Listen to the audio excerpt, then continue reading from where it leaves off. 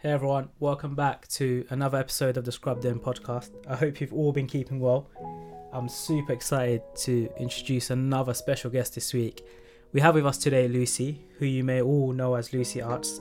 A bit of a background about her is she's a freelance calligrapher, she's an art teacher and all-round art enthusiast. She's been freelancing for about 8 years now, doing a lot of private commissions, but she's probably known for her collaborative work with brands such as Qatar Airways, John Lewis, Bobbi Brown, and she also teaches workshops for adults who are invested and want to learn more about calligraphy. Thank you for coming onto the show, Lucy. How are you? I'm good, thank you. Thank you for having me. A heads up to all our listeners, Lucy is super modest. She always downplays her achievements. She's done exceptionally well. And today I thought we can do something different because we have loads of young female listeners that are planning to pursue calligraphy and a profession such as art, which perhaps isn't always seen as a stable or a very lucrative way to go. So hopefully we can kind of break down those misconceptions and inspire a whole new generation from our listeners. So I think the best place to start is, how did you get into calligraphy? What does calligraphy entail for our listeners that may not be too familiar with the term? So calligraphy is essentially handwriting, which sounds really boring when you put it like that, but calligraphy is basically art and handwriting combined. So you've got different styles of calligraphy. You can do Arabic calligraphy, Chinese calligraphy, and modern calligraphy. So I kind of got into calligraphy. The first time round was GCSE time. I was kind of looking at a bookshelf, looking for inspiration for some of the work that I had to do, and I was really, really uninspired at that point. And I came across this book. Unfortunately, I don't remember the book. It's such a shame that I don't remember, but there's this book, and it caught my eye because it had Arabic calligraphy, but it had it in like a more art form rather than the way I'd seen it before. Obviously, growing up Muslim, we read the Quran, and it's seen as more something that we just read, we understand, we take away with us. I never saw it as a form of art until then. So that was my first kind of experience of seeing Arabic calligraphy, and I was really drawn to it. So I took it away. I drew. I used that as my main focus. And I did some work from it, and I got a lot of really good feedback, and at that point I was like, oh, okay, maybe this is something that I'm really interested in. So yeah, that was my first experience of it. Were you always interested in would you describe yourself as a creative individual, someone that's artistic? So even before GCSE times, were you someone that kind of throughout secondary school used to kind of sketch, perhaps be into literature? Was creative something you were passionate about way before you were introduced to calligraphy? Yes, definitely. Even before secondary school, actually, primary school. Luckily, I'm really grateful. I've got a really supportive dad. My mum is a bit more sensible, but my dad was really, really supportive. And he kind of, ever since I was little, I think he kind of realised that my sister was more kind of going towards the academic subjects, and I was really into creative things, and I would just sketch and doodle and things like that. And he was great in the sense that he kept all of those pictures and those sketches that I did. He did. And he also there was something that I remember once he was trying to explain, and he couldn't explain it, and I drew it for him, and he went on to go and pass it on to whoever he needed to pass it. And I think the feedback that he got was this person said to him, oh, your daughter, how old is she? And I was 6 at the time, and he was like, oh wow, the fact that she can draw this and it makes it easier to explain, that's really good. I'm really grateful that my dad, he kind of pushed that, and he never let me forget it. So every time he wanted me to draw another picture, he would say, oh, it's been a while since you drew a picture, or he'd give me the things. He was really supportive in the things of buying me things, because obviously art materials can be quite expensive. So he really, really encouraged me when I was younger. There was also, where I used to live, the art university in Holborn, and he used to, whenever we used to walk past, my dad used to say, oh, when my daughter grows up, she's going to go to that university. So it was really he pushed it from when I was really young. So yeah. In terms of now balance, so obviously at school, I can imagine from our sort of background, the academic side of the world is very important. How did you balance it then in terms of pursuing your sort of creative element and where you felt like you belonged, whilst also sort of making sure you had that safety net of the academic sort of background? How did you balance that? So actually, when I was younger, when you ask kids, what do you want to become when you're older? I would say artist. When I got to about, the beginning of secondary school, and you can kind of get a vibe off people. So people would kind of go, oh, all right, okay. And what if that doesn't work out? What would you do? So obviously, like as I got a little bit older, I started to realize, this might not be something that I can do. But I was always creative. So I took that creativeness and I turned it towards English, especially English literature. And I would read a lot, and I'd read a lot of fiction. And then I'd also write a lot of creative writing. And that was my way of doing something more academic and I guess, like in inverted commas, acceptable, but also having my creative outlet at the same time. About that comment when you sort of told people, you know what, I'm interested in the arts and not the sciences. I think there are loads of females, loads of males, loads of students and young listeners out there, especially for the Scrubbed In podcast, who are thinking, I am interested in the sort of freelance world of videography, of being an artist, being a creative, and not the sort of typical job and academic based work there is. How did you deal with that sort of? I imagine that you came across a lot of people who had that sort of reaction. Did it ever affect you? Did it ever sort of set you back a little bit? Oh, definitely. That's actually the reason why I started doing creative writing, because obviously I still need it. With creatives, one way or another, your creativity is going to come out because you feel like you're not, you feel like there needs to be some kind of creative release. So that was coming out in my creative writing. And I was doing really well with English, and my teacher was really supportive, hence why I went on to actually study English, because it did have an effect on me, of people saying, oh, right, okay, you want to do art, that's great, but what about, what else would you do? What else is your backup plan, almost? What really they were saying to me was, this isn't really something that's going to work out, so perhaps you should think about something else. Feel safe. Yeah, exactly. I think that's a shame. And it's when we had Camille, who's obviously a dentist but who also happens to be a poet. I think it's a shame in society that any sorts of creative arts, like acting, being an artist, etc., it's always like, oh, you'll never make it. It's not safe. You can't pay the bills doing art. You can't pay the bills painting. Yeah. And I feel a lot of potential talent is wasted because obviously the society pressures. You're fortunate where your dad was very supportive, but there are other, especially in ethnic minorities, where the dads will be like, what, you want to be an artist? And I'm sure it happened for like makeup artists. Makeup artists back in the days, before the new famous ones came out, were like, what, who wants to do it? And then once you realise you're paying 300 quid a pop, then all of a sudden, even the dads were encouraging the sons. 300. The dads was like, why don't you start doing makeup on people's faces? Do you know what I mean? But I think it's the same. And I think a lot of people, maybe not as resilient as you were, like, do you know what? Everyone's right. Let me not do something that can't pay the bills. Let me do something else. And I feel they're very suppressed, and I don't think it's a very good place to be. So while we're on that topic, what advice would you give to people that maybe we have a GCSE listener, an aspiring student that wants to be a calligraphist, that wants to be an art teacher, but she's worried? What advice would you give to those individuals? Okay, I'm kind of going to contradict myself here, but I do obviously teach GCSE students, and I do have kids that are, by kids I mean students, that are quite young, and if I see that they're quite creative, I tell them, of course, 100% pursue this, create a portfolio, don't give up this dream, but also have a plan B, because you don't know. I don't want to say, yes, 100% go for drama, yes, go for music, go for art, and then when they're 22 years old, out of university, they're like, okay, my teacher told me to go for this, but what now? Where is she now? I can't find a job. So it is, unfortunately, it's still seen as something that isn't employable maybe, or as employable.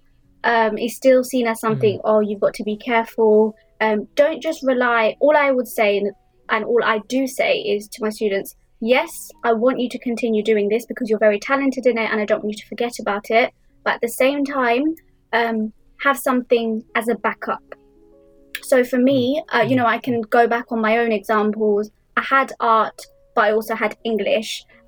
So if something did happen where my art didn't work out, I have my English there. And if my English, I get bored of it or I don't want to go into that career path, then I've got my art to fall back on. Like, have two different things ready, because you actually never know what could happen. I think, to be fair, that is such like a teacher thing. They're always looking out and they're kind of preparing you for life. So we can touch on the teacher stuff a bit later on, which is also interesting because you are an art teacher. So with the calligraphy, you kind of were always creative. As you grew older, you started to do more and more drawing. Your work was a bit more noticed. Take us through that 8-year journey where it's something you did in your bedroom. Perhaps you shared it with friends and family to the point where if I go to Lucy Art's Instagram, I'm seeing you in John Lewis, I'm seeing you in Harrods, I'm seeing you work with big brands and thinking, wow, this is a calligraphy artist and she's working with these big brands. I know it's not an overnight success as many people think. Take us through that journey. How did it start? Who were the first customers? How did you get to the point you are now? Again, I was actually studying English literature at university. I'd got to my second year of uni and I'd actually given up art completely by then. I just thought it was something that I did for GCSE, A-levels, and it was something that I did on the side. And really, when you're doing in English, especially with the amount of books you've got to read, you don't have time to sit and experiment with art. So I was kind of getting a little bit frustrated with uni because I wasn't able to do what I really wanted to do. So I went to my mum and I actually said, I'm gonna quit uni. And you know when you kind of expect your mum to say, you know when you expect your mum to be like, no, you're not. So then that's it, end of conversation. She kind of went, okay, what are you gonna do? And I was like, okay. She kind of wants me to give her something to say here. So I said, I'll do artwork. She was like, okay, give me something substantial that you can do. If you quit uni, that's fine. You're telling me you want to quit uni, but have you got something else sorted? And I was like, no, I don't. So thankfully, she kind of gave me that wake-up call at that point. I didn't quit uni. I did continue finishing uni. But what I did at that point is I realised that I wanted to go back into painting. So I was anonymous with Lucy Arts for 4 years of the whole 8 years that I've been doing this. Yeah. So I was really shy about my work. Like I just felt it was a bit, oh, look at me, this is what I've done and here it is. So I didn't really want to do that. I didn't want to show my face. And not many people knew that I was doing it. So what happened was, it was obviously 8 years ago, Facebook was a thing. Instagram wasn't such a thing at the time. So I was sharing my work on my Facebook page and then on my Facebook profile. So my friends knew it was me and they were really, really supportive. But I thought, okay, they're just my friends. Obviously, they're going to be supportive. Your friends are always going to tell you that it looks great. It's when they started sharing my work on their pages and that's when other people started to see it and said, oh, this looks really nice. Who did this? And your friends wouldn't share it unless, they wanted to kind of share it. I never asked anybody to share it. So I made a Facebook page and that grew and grew and grew. And then I actually remember my first customer. He came to me and he said, I've seen your work. And obviously at this point, I didn't even know that this was a thing. But he said, I've seen your work, but I wondered if you could do this particular painting, but can you do it in this color and with this verse? And then he said, how much? And I was like, what? How much? Like, what? Somebody wants to pay me to actually do this? So, So when was your first customer? So was it within a year? Was it within 6 months? Was it a week? What is that timeline? Okay, this is really... all I remember is going to my mum at the beginning of the second semester at uni.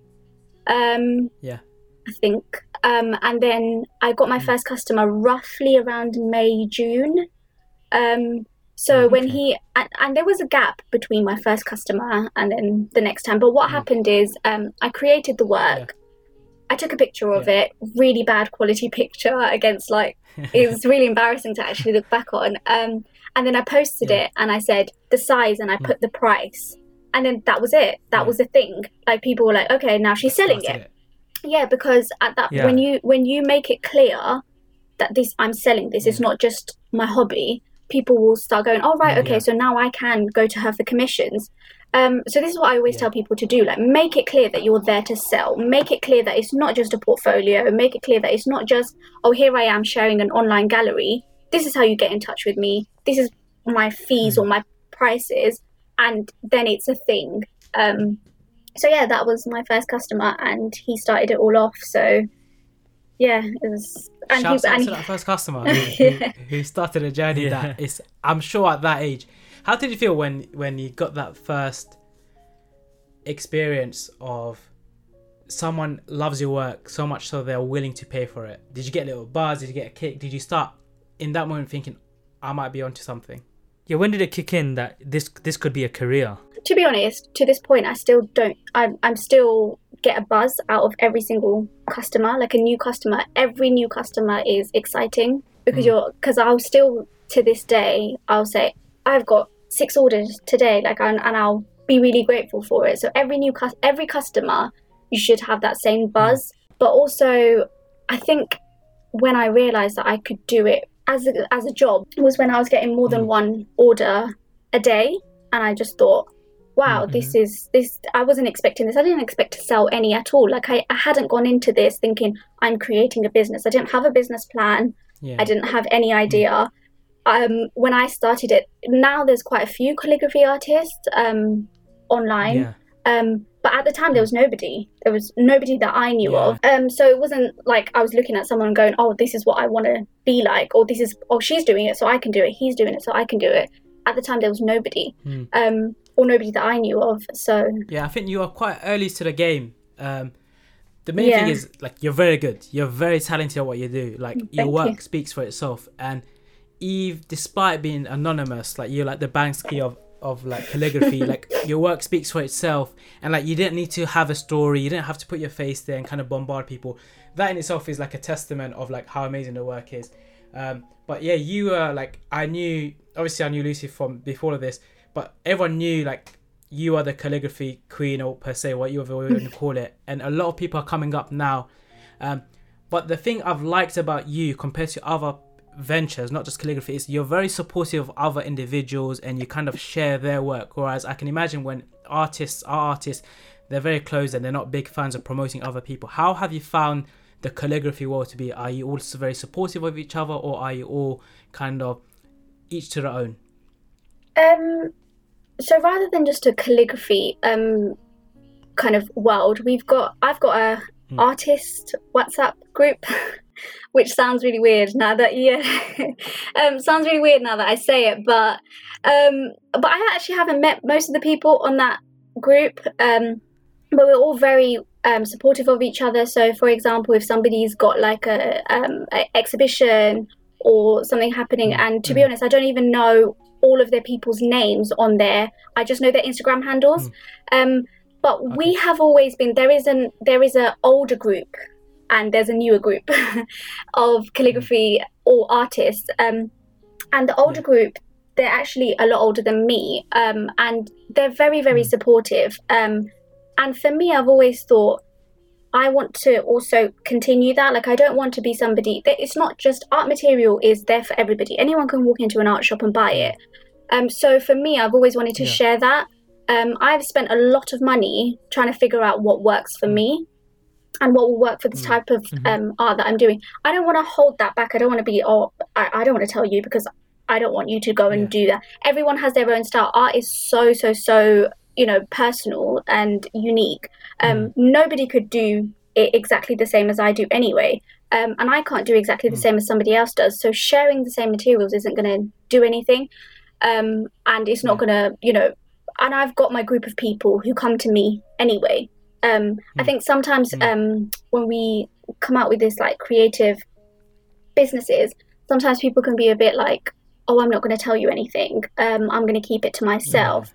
And I've never seen the point of that because it's art and it's so unique and it's so individual. There's no point you hiding it.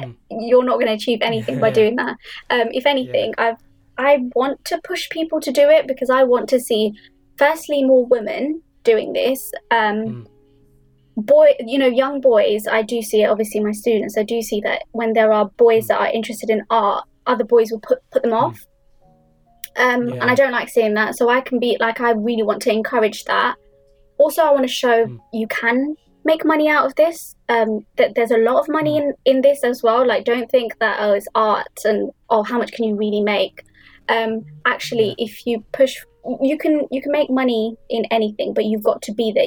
And don't also expect to see it straight away as well. On that point, so you made two particular points. Number one, you said you spent a lot investing and experimenting, and number two, you said don't expect to make money straight away.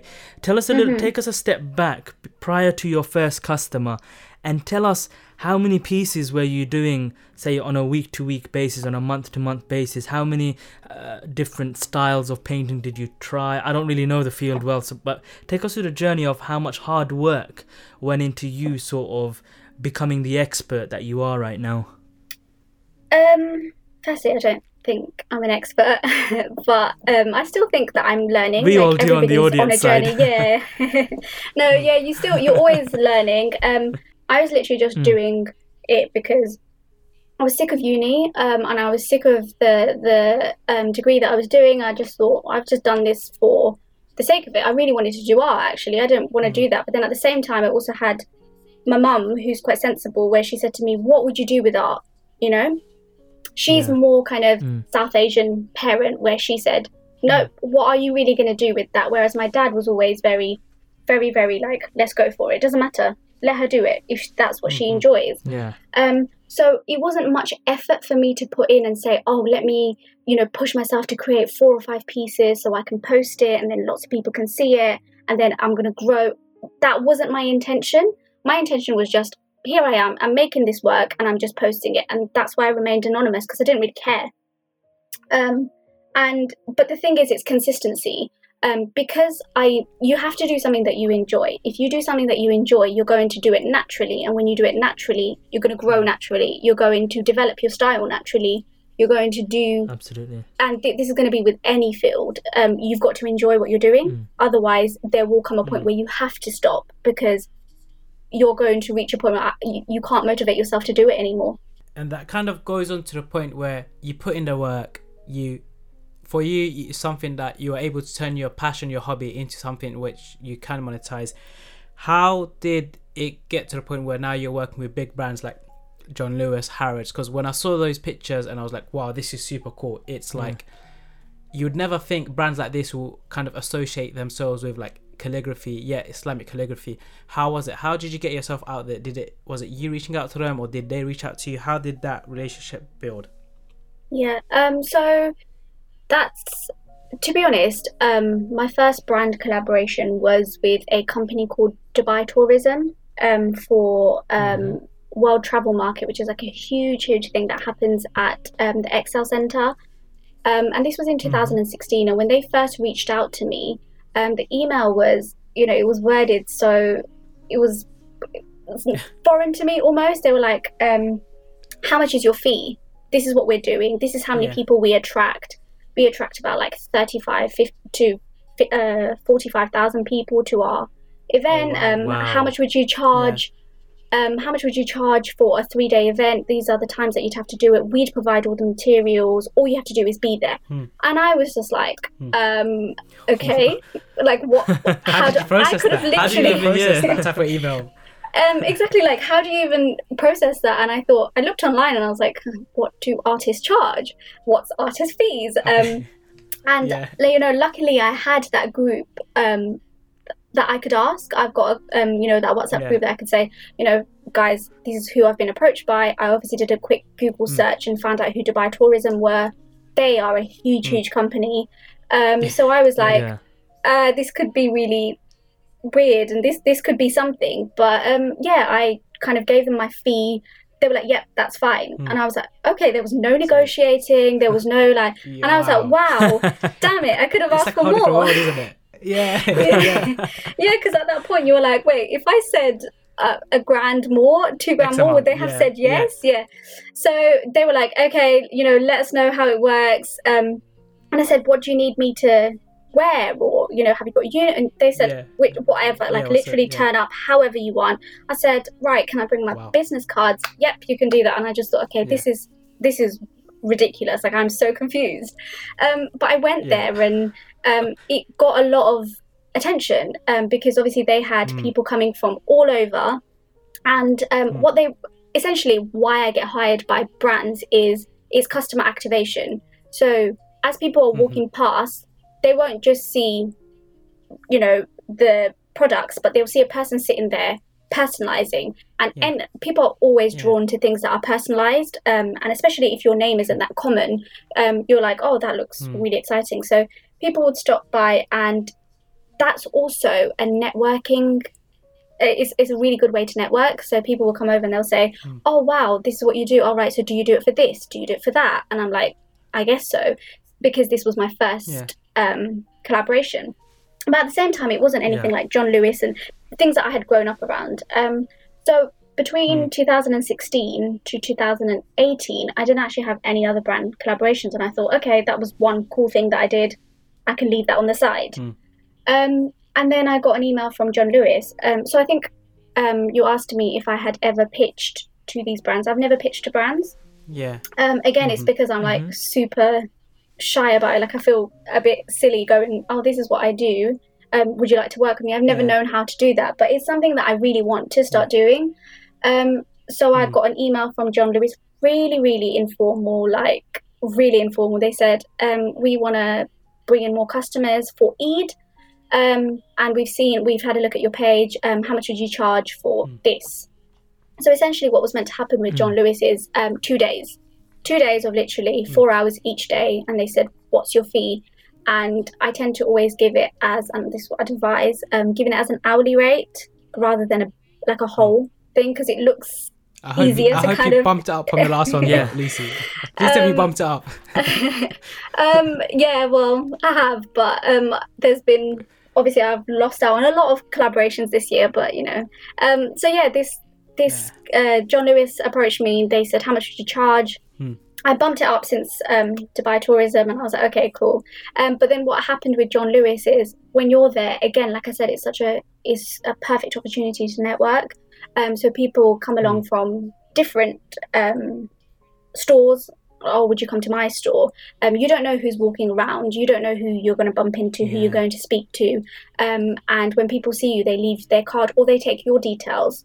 And then they do contact you. It does come to a point where they contact you. So, that's how it happened. The same happened with Joe Malone actually came because of John Lewis. So somebody had seen me working in John Lewis.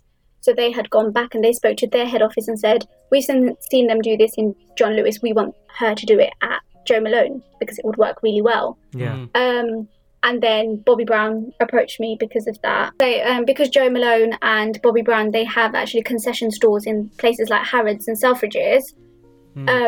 You then go on to do, store events at Harrods and Selfridges, and obviously there's Selfridges in other cities as well. So I've gone to different cities, and then when you do that, again, you can put Harrods and Selfridges as somewhere that you worked to do your calligraphy, and that obviously has a different type of clientele. So you're attracting other people as you're there. So it just grows and grows on that. So it's not like there's no one way to do it, but I would just say put yourself in a place where you're easily accessible. So I have a website, and everybody that contacted me has contacted me through my website, apart from, weirdly, Qatar Airways was through Instagram. But it's important what you said. It's especially if you're creative, especially if you're in this field, you just need to kind of, one is expose yourself to as many opportunities as possible. Yeah. Because you do have a network effect. People see your work and they're like, I want a bit of that. Other people may come across and be like, this is really cool. Why don't I get her for my stuff? Yeah. And the second thing is, a lot of people focus on single platforms. So it might just be word of mouth. It might be just on Instagram or Twitter. But having a website, I think, is such a key thing, because a lot of different people access you through different ways, and I think the website is a way of kind of making it feel a bit more professional rather than this Yeah. is just a hobby, this is something that someone's doing on Instagram. So when I saw, what I liked about you was initially it was a hobby, and I imagine it's still a hobby and something you really enjoy, but Yeah. you saw the opportunity and you made it as professional as possible, so it doesn't feel like I'm just dealing with a random person. You have a proper setup, Yeah. which is very encouraging to see. How did you feel? Like, did you ever think as a young girl growing up that you'd be working with these big brands that I'm sure we all grew up walking past? Like, how was that experience? What were your parents, your friends saying? It's still very, very exciting. I said this on my Instagram the other day. I did a bit of a Q&A, and somebody said, how do you get into brand work? And I said, you're the person that they're, should be more excited to work with, because you're the one who's the customer activator. You're the one who's bringing something different to their products. So actually, it should be them excited to work with you. But obviously, there's the thing of you're John Lewis, and you've got however many stores, and you've got anyone that you can, and you've chosen me to come and work on your products in your store. So it is very, very exciting. I never thought it'd be something that I would do. It's like, it's not I'm working with John Lewis or I'm working for John Lewis. It's John Lewis has hired me. Like, essentially, I could say they're my client. So they're a customer because they have paid me for a service. So that's really, really exciting when you think about it in that sense. But also, you can't think about it too much because they come around. They don't come around as often. So you can't really rely on that. With John Lewis, it's an ongoing thing now, which I'm really grateful for. But that's because the first time I ever did it, it was in Stratford, Westfield, and it attracted so much attention that there were queues going all the way outside of the store into Westfield. And I actually had to it was really weird. And I get a bit stressed when there's people watching me. So the security was like, nope, we can't let anybody else. We've got to take her into the back. So I went into the stock room and I actually finished off all of them because there are people going, oh, and can you add this? And can you add that? So because John Lewis saw that it was so popular, they asked me to come. I had no intention of going back in. Yeah, they were like, oh, so are you free tomorrow? And I was like, yeah, for the money that I'm charging per hour. Yeah, of course. Well, of course. But I think what you said is quite interesting, and I want to kind of go into the world of freelancing because there is a lot of things that a lot of people don't know about the freelancing world, which isn't all, sunny days. I like the fact that you see it as these brands should be just as excited as you are working with them because you are the talent. You are someone they're bringing in because they love your work, and it shouldn't be like, oh my God, John Lewis has asked me and I need to kind of not charge anything and I need to bend over backwards and do lots of things. I like that mentality, and I think it's good. Like, you should be happy that you are the customer activator. You are someone that they have chose to work with. It wasn't always like that. Like, I did have that moment where I was like, oh wow, they want to work with me. I'll just, if they want to work with me, that's it. Whatever they say, I'll accept. If they're going to give me a fee, if they're going to say this is our budget, then I'll accept. But if you do that, not only do you kind of put yourself at a disadvantage, you're also putting other artists at a disadvantage, because then, like, for example, I've got a really close friend who also works with brands, and she's done some amazing work. And we've spoken quite openly because you have to. And I know that if I charge less, then when she is approached by a brand, they'll say, oh yeah, but we spoke to this artist and she said she's going to charge it. So we kind of have to, because nobody's done this, we have to create our own kind of, exactly. We've got to level it out to what we want to be paid. And then if we all stick at that, that's what brands have got to do. So it wasn't always like that. I was at a stage where I was like, oh, this is really exciting. But then you've got to kind of take it back and go, no, actually, I'm going to stand my ground. And if you're not going to pay me, then I'm not going to do it. I don't care. So I have said no to certain brands because they've said, this is our budget. And I'm like, no, I'm not going to do that. So it's a shame because I would love to say I'm associated with that brand, but not for nothing or next to nothing. I'm not going to do that. Definitely. Yeah, I totally agree with that. I think there was at a point where on Instagram I noticed lots of videographers were just being sort of commissioned on the basis of you get to be associated with my brand. And that really devalues their work. I mean, very difficult to be so creative and all the effort, time in editing, and then you've got these larger so-called brands that come along and say, oh, will you do it for free? And what I'll give you is that you're working with me, of course. And Or that's they so offer you important to products. value your own craft. Products. Yeah. So I Or they think offer it's- you products, and it's I'm very like, difficult, yeah. but the products won't pay my bills. So Exactly. actually, no. Pay your Yeah. bills. Yeah. So that takes us on to the second part. Or there isn't really any parts. It's you're a realist, and you kind of like, you don't hide anything, and you say things for what it is. And I never knew how, I don't know if the word dirty is the right word for freelancing, but how is the world of freelancing? What are the pitfalls of freelancing? Okay, so I didn't know I rant that much, but to be honest, it's just, I think everybody before they go into freelance has this big scary thing of, hang on, I'm not going to be paid as often. So you do get paid, if I'm going to talk really like openly, you do get paid big amounts in lump sum, but then you could potentially not get paid for the next 3 months. So you don't know when your next pay is. So this is why freelancing can be really, it is quite like, it's a big step to take. If you're going to take it and you're going to become a full-time freelancer, it is quite a big step to take, because you're constantly chasing. And if you don't put the hours in, obviously you're not going to get anything out. You don't know when your next pay is. Yeah. So for a conventional job, you're going to get paid every month, aren't you? So you know exactly how much you're going to get paid every month, and you're great. But with freelancing, it's like, this month I've made X amount. Next month I'm going to make X amount. But then the following month, I'm not going to make anything at all.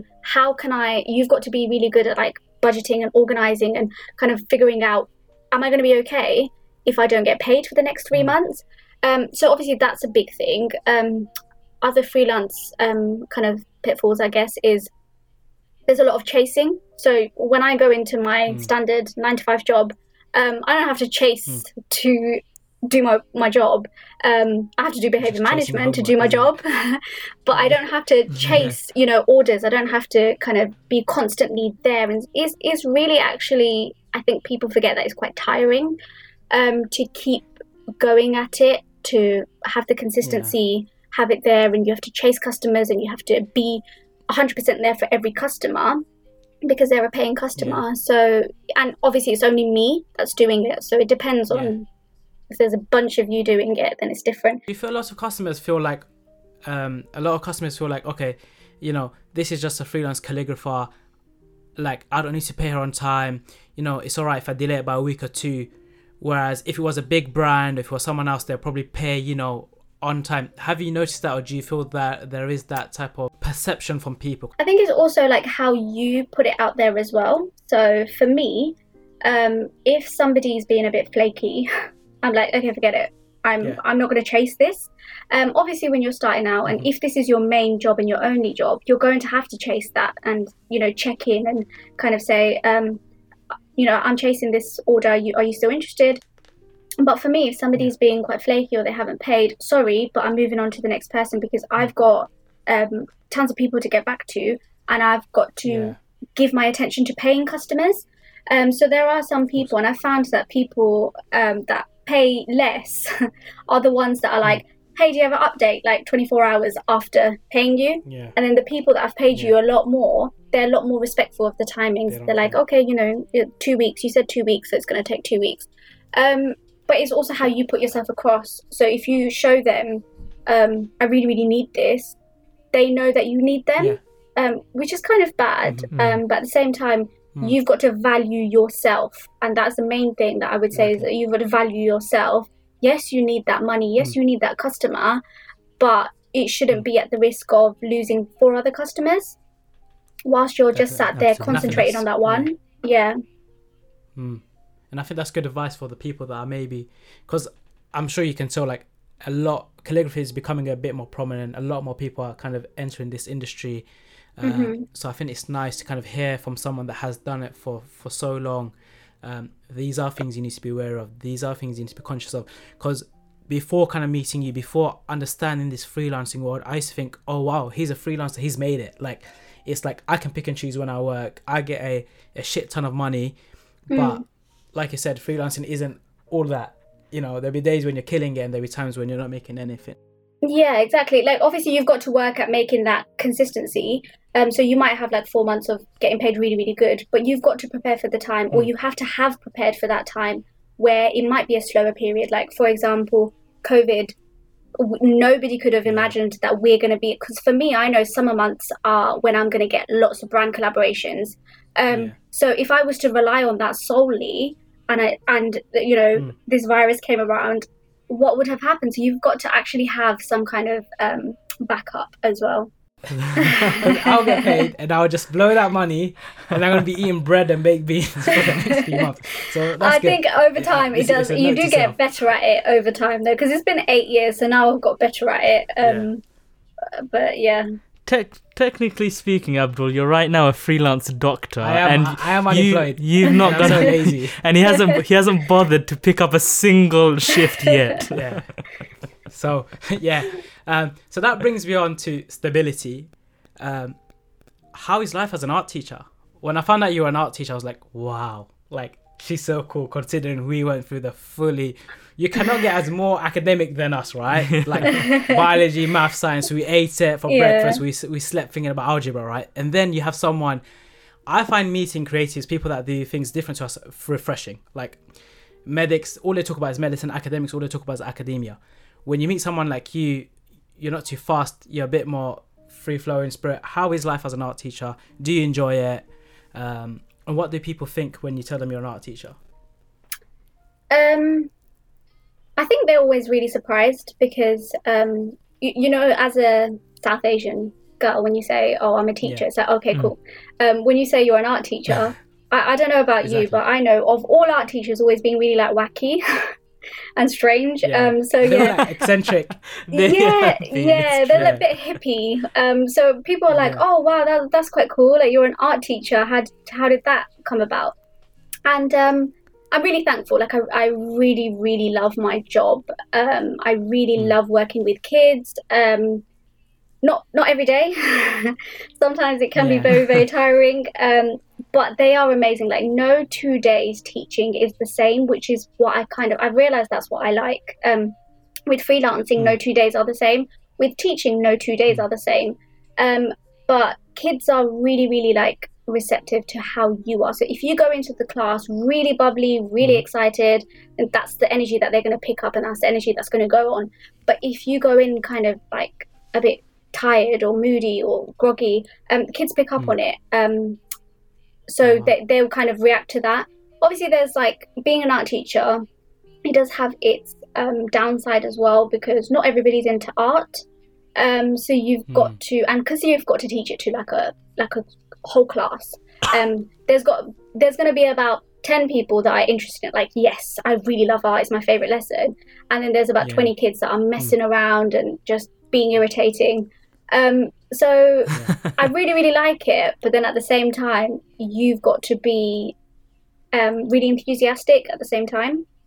They also want to see, kids don't want to see anybody just walking in and going, okay, we're going to do art and it's going to be an arts and crafts lesson. They want to see you actually having done something with it. So my students are really, I guess, motivated when they go and see the stuff that I'm doing. They're like, oh yeah, Miss is working with that. Okay, maybe I can do that. It's really nice because you're showing them this is what you can do. I'm not just saying, oh, do art because airy fairy, it's going to work out for you. Maybe you can do this. I'm showing them something, and I'm also saying the realistic side of it is, right, I'm telling you you're really good at art, but at the same time, work on your other subjects as well. Don't forget about them. So yeah, I really, really enjoy my job because no 2 days are the same. And kids are incredible. Like, the inspiration that they give me, a lot of people ask me all the time, like, where do you get your inspiration from? A lot of the times it's from them. They are so like, they come up with the most amazing ideas.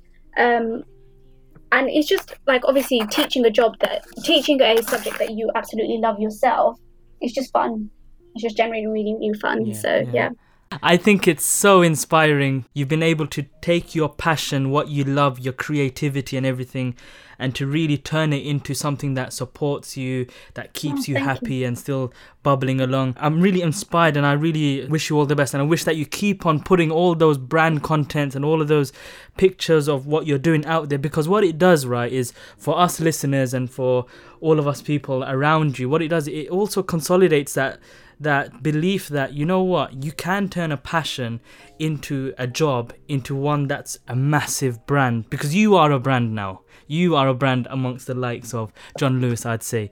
It's really inspiring that you're teaching, your students can see what you're doing, can see the associations you're collaborating with. So it's absolutely amazing. Thank you so much for actually doing everything you do. Thank you so much. Thank you. And that kind of brings us on to the next point. You are perhaps probably someone that can impart advice. And like I'm said, it's when I see your stuff and when I see you killing it out there and doing so well, I may not necessarily be a good artist or into calligraphy per se, but it helps us with our stuff and like, wow, look, she's grinding, she's working so hard, these are the opportunities she's coming, we should do the same. For the people that are enthusiasts out there that want to enter the freelance world, that are creatives, it can be calligraphy, it can be art, it can be poetry, whatever it is, what advice would you give them that are perhaps a bit hesitant, that need a bit of inspiration and guidance? So kind of practical tips would be just do it. Like, don't listen. There's going to be a lot of people that even like your teachers, even me, I'm saying have a backup plan, but don't give up on it. Don't just put it to the side, because essentially that is your talent. So lots of people have different talents in different things, and not everybody has a talent. So if you've got a talent, you've got to, it's such a shame to not use it. That's my main thing, and that's really, really upsets me when I see lots of people that they're really good at something, but because somebody once upon a time told them, oh, but you know, how feasible is this? Like, what are you going to do with it? They've given up on it completely. So firstly, even if you do it for yourself, even my students who don't go on to study art at sixth form, I make sure that they create a portfolio. I'm like, no, I don't care. You are going to create a portfolio. Even in 20 years' time, if you look back and say, when I was 16, I did this, it's just nice to look back on, even for yourself. So one thing I would say is create a portfolio. Perhaps do it in a anonymous way, like I did. Put it up there just so that it's online. It's not even taking up any space of your, devices. Put it up online, and you never know who's going to come across it, even if you don't want to do anything with it. But if you do want to do something with it, don't do it for the sake of money. Don't do it because, I've heard, I've seen this girl and she's working with John Lewis and she's probably making X amount of money. That comes after a long time, if at all. You don't know if that's going to happen. So don't do it for the end result. Do it because you enjoy it. Do it because, this is something that I really enjoy. This is what I want to do. Do it for your mental health. If your creative outlet is there for your mental health, go ahead and do it for that. Don't do it to chase the end product, because that may never come and then you'll be chasing forever. So that would be my advice. That's important. Yeah, go for it, and also do it because you want to do it. Don't do it for the sake of it. And that kind of brings on, especially with, it's always interesting to find out what is the kind of the next 5 to 10 year plan. What do you kind of see yourself? Do you see yourself as an art teacher, a headmaster, the next Monet? Is that how you pronounce his name? Is that right? What was that? Sorry, what was the last thing you said? Monet. Is that how I pronounce it? The artist. Yeah, Monet. Yeah. Picasso. It's Picasso, right? Yeah. Yeah, they're two different people. Where do you see yourself in the next few years? What would be like? So, where do you see yourself in the next few years? What would be like? Yeah, I've done well in the last few years. Okay, so before COVID-19 came in, I was like, there's going to be a point where I take a break from teaching and I want to do freelancing full time. And it was never going to be this is it, I'm packing in teaching, because I really, really do enjoy teaching. So I always thought I'm going to take a break and I'm going to do it. So, life worked out, and actually I've been 6 months I've spent at home being able to do this full time.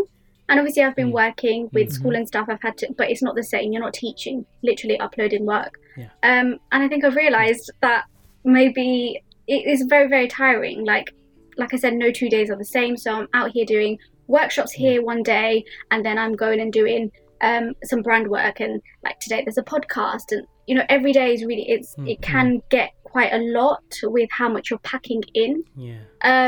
So my plan was to take some time out from teaching and to do Lucy Arts for quite like a good amount of time, figure out if that's something that I wanted to do forever. But I've been given that time, and now I'm thinking actually. Yeah. I definitely want to do more brand collaborations. I don't want to chase it, like I'm not there pitching. Yeah. But I would like to pitch to certain brands, because I look at something. So you don't want to just pitch for the sake of it and say, oh, I want to work with so and so brand just because of it. I want to be able to look at a product and say, do you know what, that product would look really good with calligraphy on it. I'm going to go and do it. I'm going to send them a picture. Can you not do those mock-ups? Yeah. Yeah, I can. Yeah. I was just going to say, you probably didn't just buy it, do it, send it, and be like, you know how big brands send you like they're sending like packages, right, of like pens and stuff like that, whoever it is. You can do the reverse. You can send their own products, customized back to them. Hey, what do you think about this? And then you're just going to see a representative on John Lewis on the Instagram. I got sent this by Lucy Yachts. That's actually that is actually a good way to get yourself known on Instagram. I would say, obviously, I have a public profile, and I use a certain brand of pen, and they saw that because I was tagging them, and I wasn't tagging them to get their attention. I was tagging them because people kept asking me in the DMs all the time, "What's that pen? What is that pen? What is that pen?" So instead of just them asking me, I just tagged it, and then obviously they see that you're tagging them quite often, and you're a customer anyway. So then they sent me out a big package of like, hundreds of pounds worth of products. And they said, oh, can you trial this and show your followers this is what you're doing? So that's another way of getting attention. But you've got to be a proper customer first. This was amazing, Lucy. Thank you for taking the time out. I know we've kind of been juggling times and whatnot, and you're super busy. That's all right. Thank you. I'm not saying it. Yeah, but... Your work is amazing, and like all our listeners, like I urge you to go check out Lucy Yachts. We'll leave all the descriptions and links below and her handles. But it is really amazing, and like you don't just do calligraphy. You're doing you're always doing weird and wonderful things. It's always on glass. And I saw one painted on leaves, and then you're doing wedding favors, and then you're painting on towels. It's amazing. Like what you started off to what you're doing now, and kind of seeing that growth and seeing how you've developed and always kind of pursuing what's the next cool thing to do is amazing. Thank you so much. much. I see you as an inspiration, as do many other people, and it kind of encourages me and Am to kind of do even more with the podcast. And we love sharing stories like yourself. So thank you, Lucy, for taking the time out. And thank you to all our listeners. If anyone does want to get in touch with Lucy or kind of wants to learn calligraphy, she does regular workshops, so I'm sure she can help you out. But yeah, thank you so much, Lucy. Thank you for having me.